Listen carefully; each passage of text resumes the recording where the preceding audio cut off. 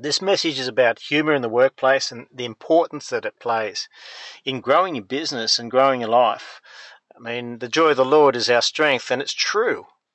If we really know who we are in Christ, then we can be assured that everything will be okay.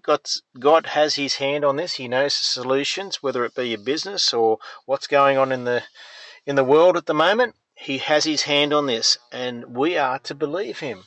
And when we believe him, we have some peace. So joy shows our peace. It shows who we are to others in the business. It shows who we are to our family and our friends and people that we meet along the way.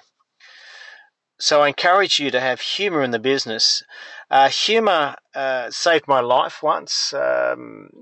It's a bit of a story. It's another story, but I can assure you that humour did save me from a suicide.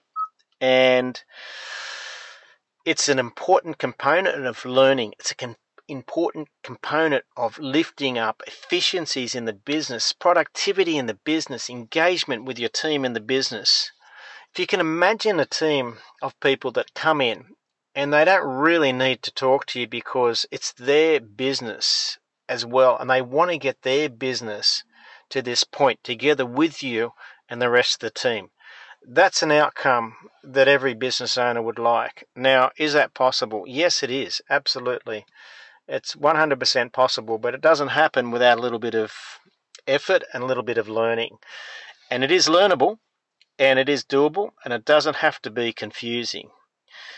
It has a huge impact on new ideas. And at the moment, who isn't looking for new ideas to put themselves into a place of surpetition, which is a place of not in competition, but in a different place to your competition. We're all looking for new verticals, new ideas, new markets. Well, your team have those answers.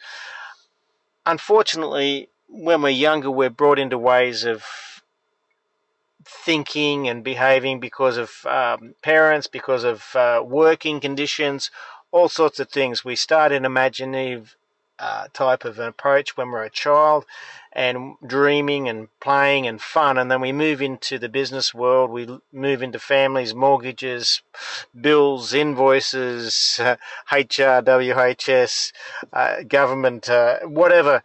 We start moving into different areas, and our mindsets get changed away from that playfulness and creativeness into a place of, well, a little bit locked in. And you'll be surprised at what happens when enjoyment and humour comes into your business.